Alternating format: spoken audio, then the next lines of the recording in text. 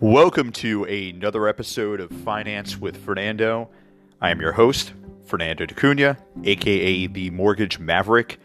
Please follow me on Facebook at Fernando John D'Acunha or via Instagram at Mortgage, MORTGAGE, Maverick, MAVERICK. I really appreciate you tuning in to episode number 13. Today we are discussing the expectations when either obtaining a mortgage or buying real estate.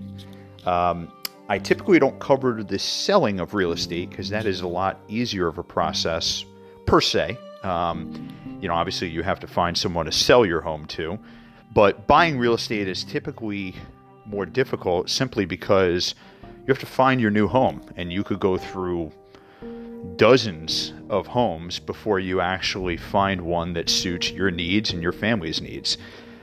So I just wanted to make an episode regarding the expectations, and if you listen to episode 12, it was more so about the opinions of obtaining a mortgage. Today's a little different with the expectations of obtaining a mortgage and buying real estate, mainly because it's an anxious time for a lot of people. It's emotional. People start freaking out if they lose a home or they get outbid, or, if they get an inspection done and the property is just not what they originally thought. I could tell you from personal experience, just from buying and selling real estate and having an investment portfolio of real estate, it's not easy. It is extremely difficult to find a house that is in good condition.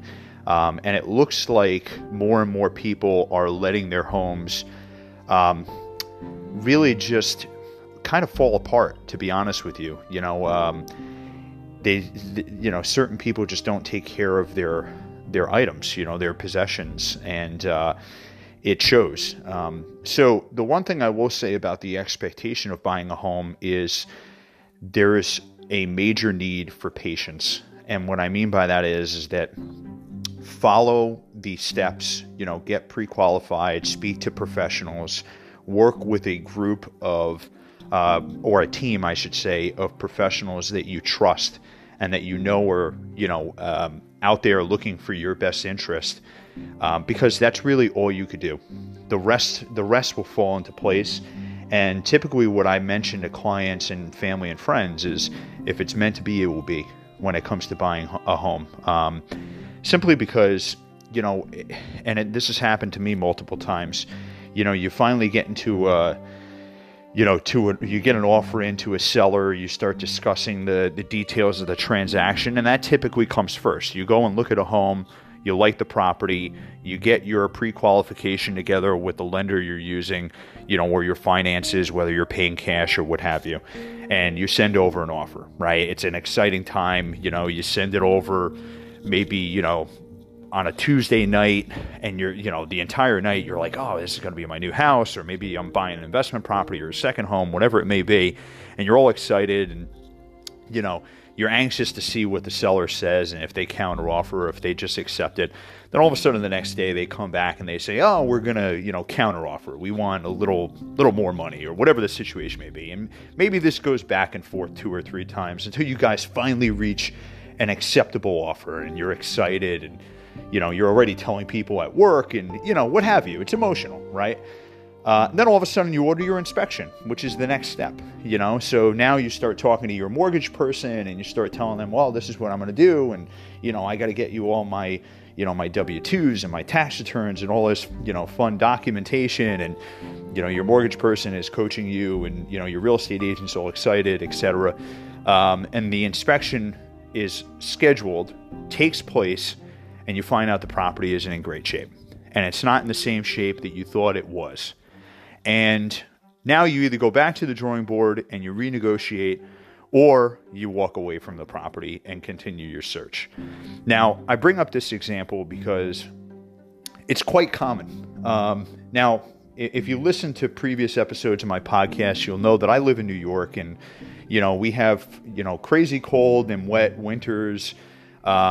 Spring has been kind of just insane with the water, and especially even in the summer. We've had a lot of water recently in New York over the past few years. And the reason why I bring up water is because that's the common pitfall of a lot of properties. If you're not diverting water away from a foundation, or you don't have proper gutters on a home, you could have major water issues and mold and everything else that comes along with it. So, it's quite common for someone to actually get into an accepted offer situation and then all of a sudden get an inspection and it fall apart. It just happened to a family member the other day. So the one thing about, to kind of go back to the expectation aspect of this is you just have to make sure that you lead on a business front and not an emotional front when doing anything in business, not just buying or selling real estate, or refinancing or, what have you. Specifically lead with a business mindset, meaning you don't have to know exactly what you're doing, per se, because you have professionals involved, right? So you want to be educated, but you don't need to know what essentially goes into the negotiation process and why the realtor is coming up with this price to offer or whatever. I mean, they'll explain it, and like the mortgage person will explain what goes into the rate. And, if anything, you could listen to earlier episodes of the podcast and I'll explain it to you. But, the most important thing is that you don't just settle, you don't say to yourself, that's it, this is the house I'm buying, I don't care if there's issues. Because it's only going to lead to really a bad situation later, especially if you're using a significant amount of your savings to buy the home and you're not going to be left with a lot of money, after closing.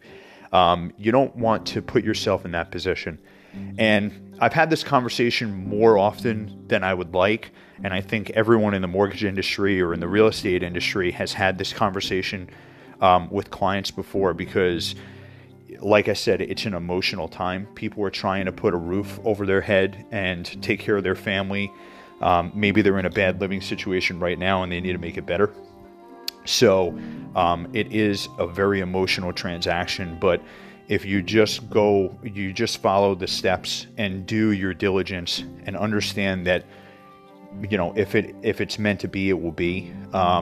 That's the best way to handle it. And I hate to say that because I am kind of a black and white type of, mortgage advisor, lending advisor. I don't like to leave a gray area out there, but it's important because, I have some clients that I've pre-qualified and they've been in the market for 2 or 3 years before they find a house. I mean, even myself, in my real estate transactions, it's taken me on average, and I've done this, it's taken me about 2 years for me to find another piece of real estate to buy if I'm acquiring one for me to live in or as an investment property. It's taken at least 2 years. And it stinks because I'm in the industry, so you would think it would be quick.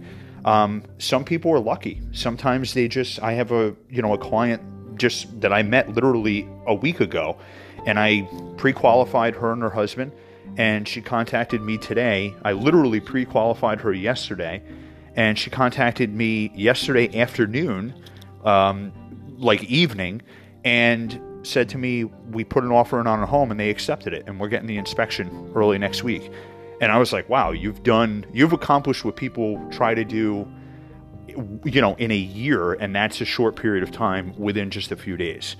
Now, whether the inspection comes back good or not is a different story, and I've had that conversation with them. But the expectations is, just make sure that you're aware that, you want to verify the property is what you believe it is, and that you're getting your money's worth. And if you lead with that business mindset as opposed to just strictly emotion, it will go a lot smoother for you. So that being said, once again, another short episode, not much to it.